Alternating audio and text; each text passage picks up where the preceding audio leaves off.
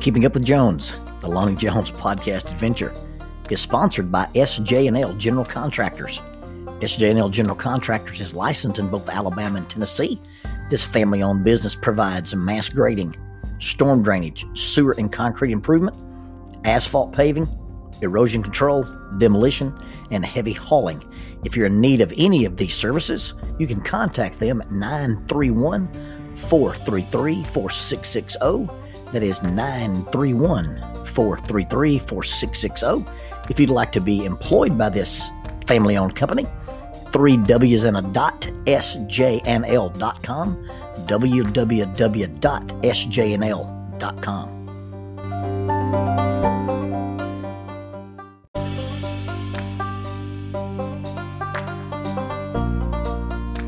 What's more effective, a well-trained person with no equipment or a well-equipped person with no training? Well, in certain cases, I'd have to say that a person with proper training can get by with minimal equipment. But ideally, you'd like to have both. Lads to Leaders. Now, Lads to Leaders is known as a program, but I like to describe it as a process. You see, the name is the process. You take lads, young people, and you mature them into leaders. The process of lads becoming leaders is about both equipment and training.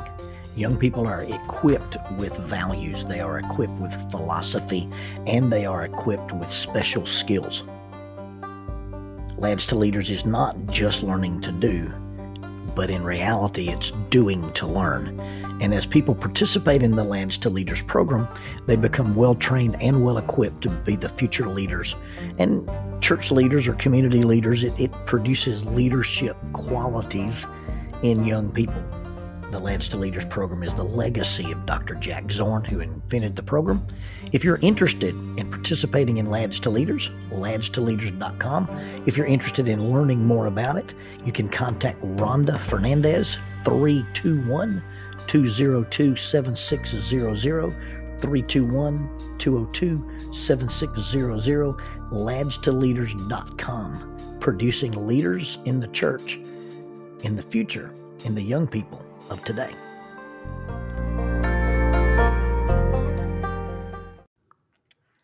Nilo intendes es muerte. Now, that's probably not right. It's probably not correct. It's the one phrase in Spanish that I know. I was learning some Spanish. I had the Rosetta Stone, and we were going to go on a mission trip in Honduras, and I wanted to be able to do some language-to-language stuff, but language is not my gift, and as you can tell by that butchered phrase, what I did learn to say was, don't think about it, it's death. Because if I were down there by myself and was escorting a group of young teenagers through hostile environments, I wanted to be able to look at anybody who wanted to mess with our girls and intimidate them. The only time I got to use the phrase was when I was riding in the back of a flatbed truck and a large German Shepherd bolted out of a fence between two small buildings and climbed into the back of the truck with me, and he did not understand my phrase. He was a German Shepherd and did not speak any English whatsoever. As an example of my bad Spanish, I went running one morning. And as I ran through these little villages high up in the mountains there, I was greeting the people, which in my mind, I was saying good morning, buenos dias, maybe.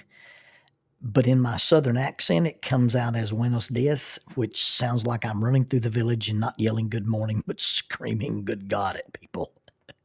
They took us to the hospital to do some work, and I do some minor magic tricks. So I had a clown wig on and a rubber nose and walked into the lobby of this large hospital in Tegucigalpa and yelled what I thought was good morning, but what I actually screamed was good God in Spanish.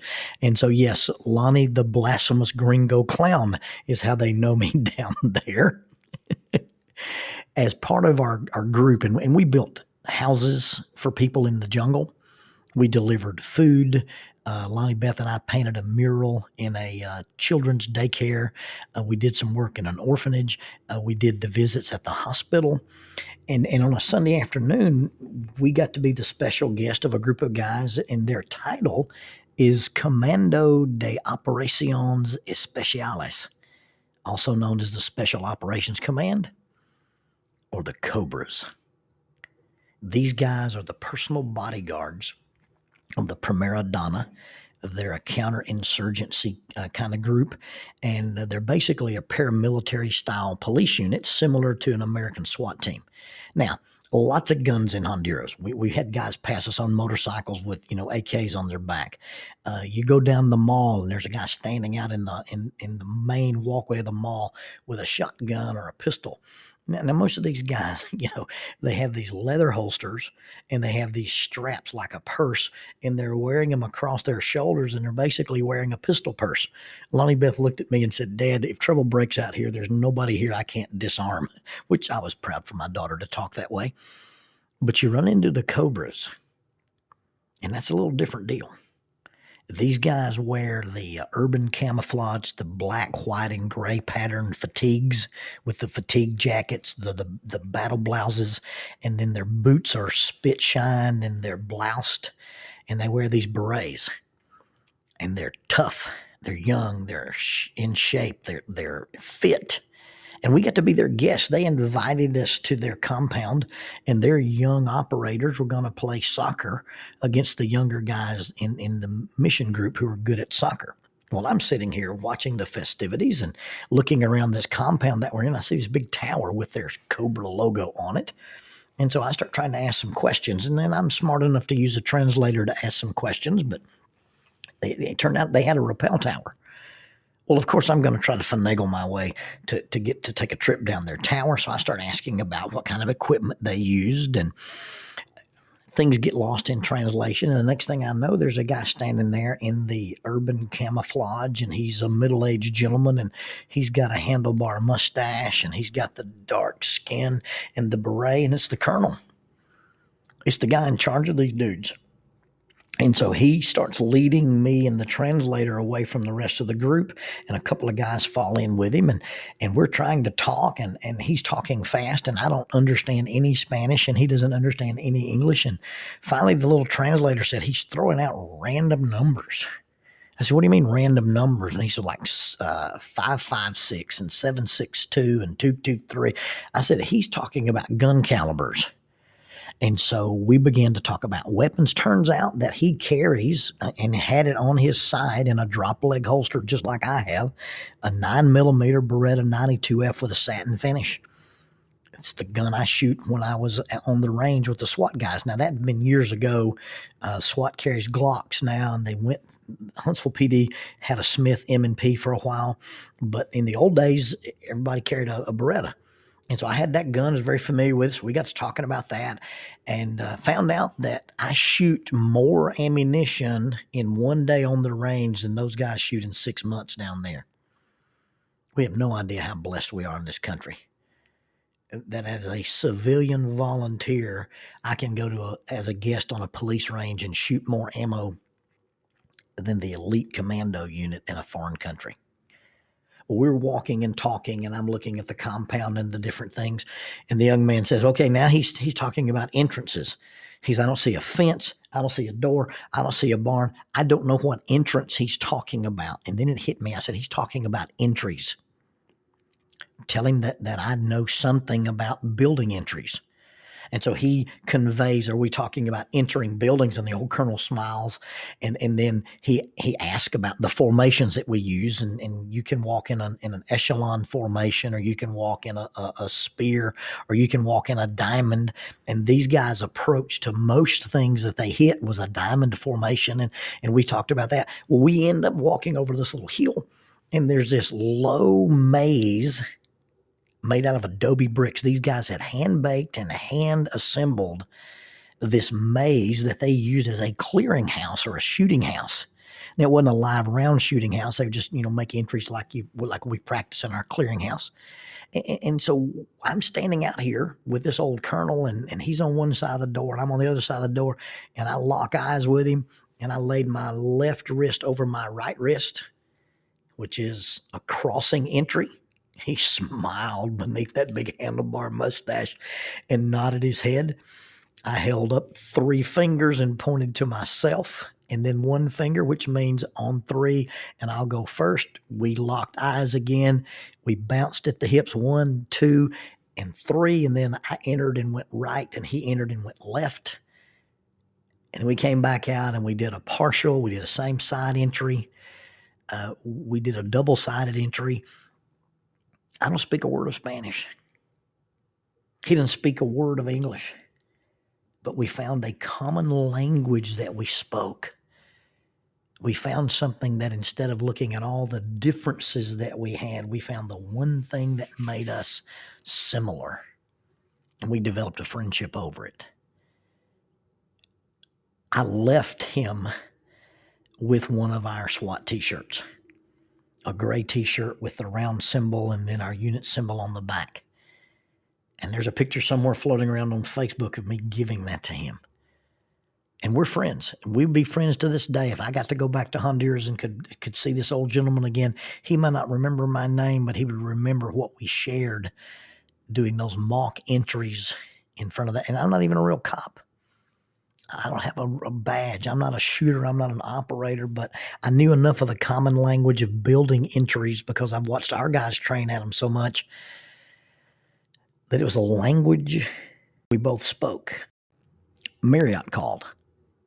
Now, they didn't call me, but Marriott had taken over the physical plant management for a large school in Atlanta. Their corporate headquarters, their corporate head honchos, decided that all the new old employees should be integrated into their new systems, and they were going to use a 6-month training phase. And to start their training phase, they wanted all the employees to participate in a team building seminar. Dr. Charlie with Marriott and the Atlanta Public School System called Mike King. And Mike King called me and a couple other guys. And so here we are, the staff, the ropes course staff for Berry College's Berry Outdoor Leadership Development Program, the BOLD program. We end up in Atlanta in this large gymnasium with all these guys. And then probably in total, there's a group approaching of about 40 different people. And you have custodians and plumbers and electricians and maintenance guys, plus the folks from Atlanta Public Schools and the folks from Marriott, and then our people. There was a little bit of resistance in the air. There's a little bit of an undercurrent of this may have been a hostile takeover, and we don't like the new bosses, and we don't like the new plan. And so as we walked into the room, you could tell that the walls were up. Now, by this time in my career, I'd done professional programming for corporate groups, for schools, for ball teams, for families, for college groups, and even for teens and mission groups. But this group was going to be different. This group was different than any of them. And so the first activity called for everyone to get a partner. Well, it turns out that the group was not evenly numbered, and there was an odd man out situation. So I filled in the gap. I approached this gentleman and said, I'm one of the instructors. I'm going to be your partner. This man's name was Frank. So Frank and I are now partners. And then Mike King announced each team, each group of partners, each team has 3 minutes to find out who has the most things in common. And that's when I knew we might be in trouble. Frank was 52. I was not yet 35. I'm Caucasian. Frank is not. I'm college educated. Frank is not. I was wearing, for me, a button-down shirt and dressy blue jeans, and Frank was in a blue uniform, and his aged work boots contrasted slightly with the Rockport shoes I was wearing. I sat with an erect posture, my back straight, and when I do tough physical work, I usually call it exercise. Frank sat slumped shoulders, elbows on his knees, with weathered, calloused black hands clasped together. And when he leaves work, he's too tired to exercise. This is going to be a long 3 minutes. The team that ended up winning had 48 things in common. Yes, in 3 minutes, these two individuals found 48 things that they had in common. Frank and I were awarded a t-shirt for winning this contest. Yeah. A weary African-American janitor and a Harding-educated youth and family minister found 48 things that we had in common. One guy in the crowd yelled out, "Make it 49 because you're both lying." And the group laughed because Frank and I could not have been more different. But they asked us for some accountability, so they were shocked to know that I had once been a janitor in the Bible building at Harding University, and everything that Frank did for a living, I had done in my early 20s and late teens. We liked the same kind of food. We talked about loving our wives, loving our kids, and loving our country. We both like to fish, walk in the woods, and look at nature. We both have debts. We both have bills. We both have birthdays and anniversaries. Frank wants to be a good dad and a good husband. And so do I. Could we come up with 48 differences? Yeah, probably so. But instead of looking for our differences, we walked into that exercise intentionally looking for what we shared in common. It's interesting that in that same exercise, what we did, we got all the guys together, and Mike brought out this very large, colorful beach ball. And he said, "Your job here is to just keep this ball from hitting the ground. You must work together. All 38 or 39 of you must work and keep this ball in the air. It can't touch the ground." By the way, the Czechoslovakians got 125 bounces, and they began to work with each other. They began to cheer for each other. There were heroic saves and dives into the bleachers as they competed against the mythical Czechoslovakian team from '79. And as they were bouncing the ball and the enthusiasm, and these guys were working up a sweat trying to keep this ball in there, we walked from one side of the gym to the other and simply stretched a piece of cotton kite string. Now, we didn't stretch it enough that you couldn't go under it. It was above their heads. But as soon as we divided that room with a piece of cotton string, they forgot about the legend of the Czechoslovakians, and they began to try to make the ball hit the ground on the other side. They began to compete. Because you see, when you divide people with anything, something as insubstantial as a piece of cotton kite string, when you divide people, they will compete. Now, if you tell us this is your job, and you guys can only use your feet, and you guys can only use your hands, and you guys can only use your heads, you can still keep the ball in the air because we're focusing on what we have in common, not what's different.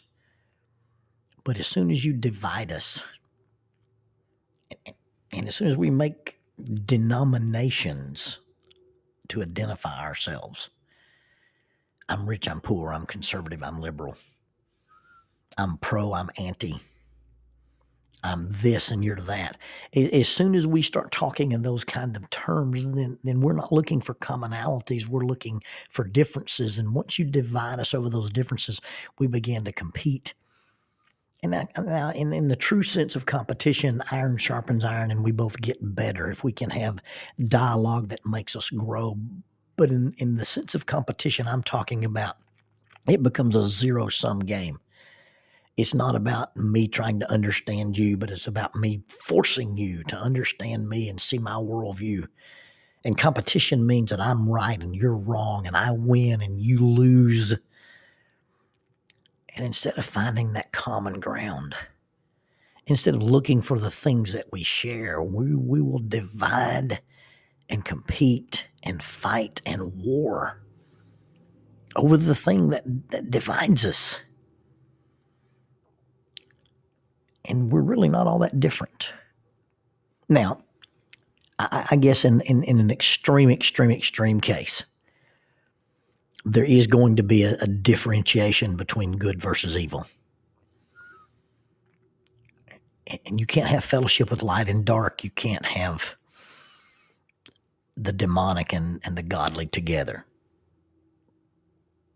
But we've demonized people and called them evil when in truth they're just victims of evil. And that mirror works both ways. If I have this high moral ground, and I'm defending and fighting that moral ground from pharisaical perspective or from some form of eliteness or some form of being judgmental, and I'm doing it out of selfish ambition, then I'm just as much a victim of evil as somebody who would abandon what I would consider the moral code. But see, once we start giving that label, once we start looking at, hey, what makes us different? And then we compete and we divide. We must understand that the common enemy is evil. You see, the mission, I believe, of what is described as the cross is a plus sign. It brings God and people together and people together. And if we're using the cross as a battle cry to attack other people, then we've misunderstood it, or at least they misunderstand us, or we misunderstood them. What are you looking for?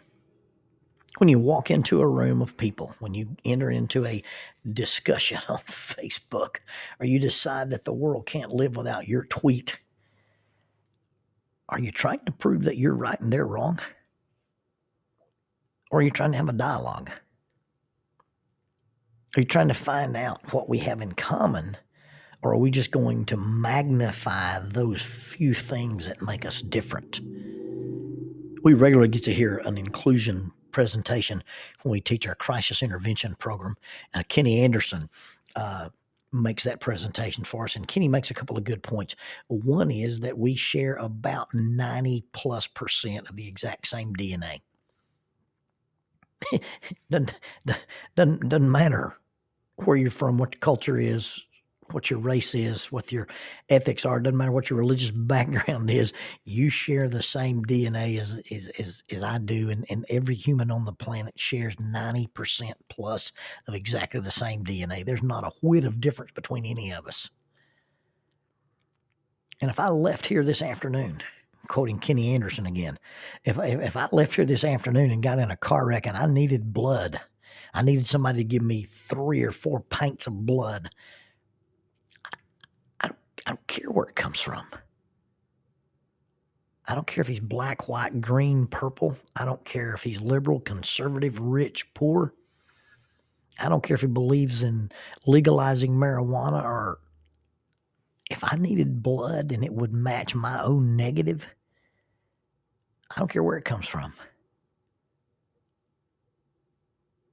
Because you see, underneath the titles and underneath our cultures and underneath our race and underneath our politics and underneath all those things, we have one vast thing in common.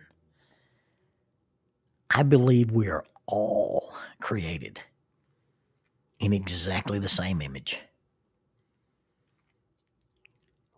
And blood unites us, because the blood of the Son of God was sacrificed for all of us.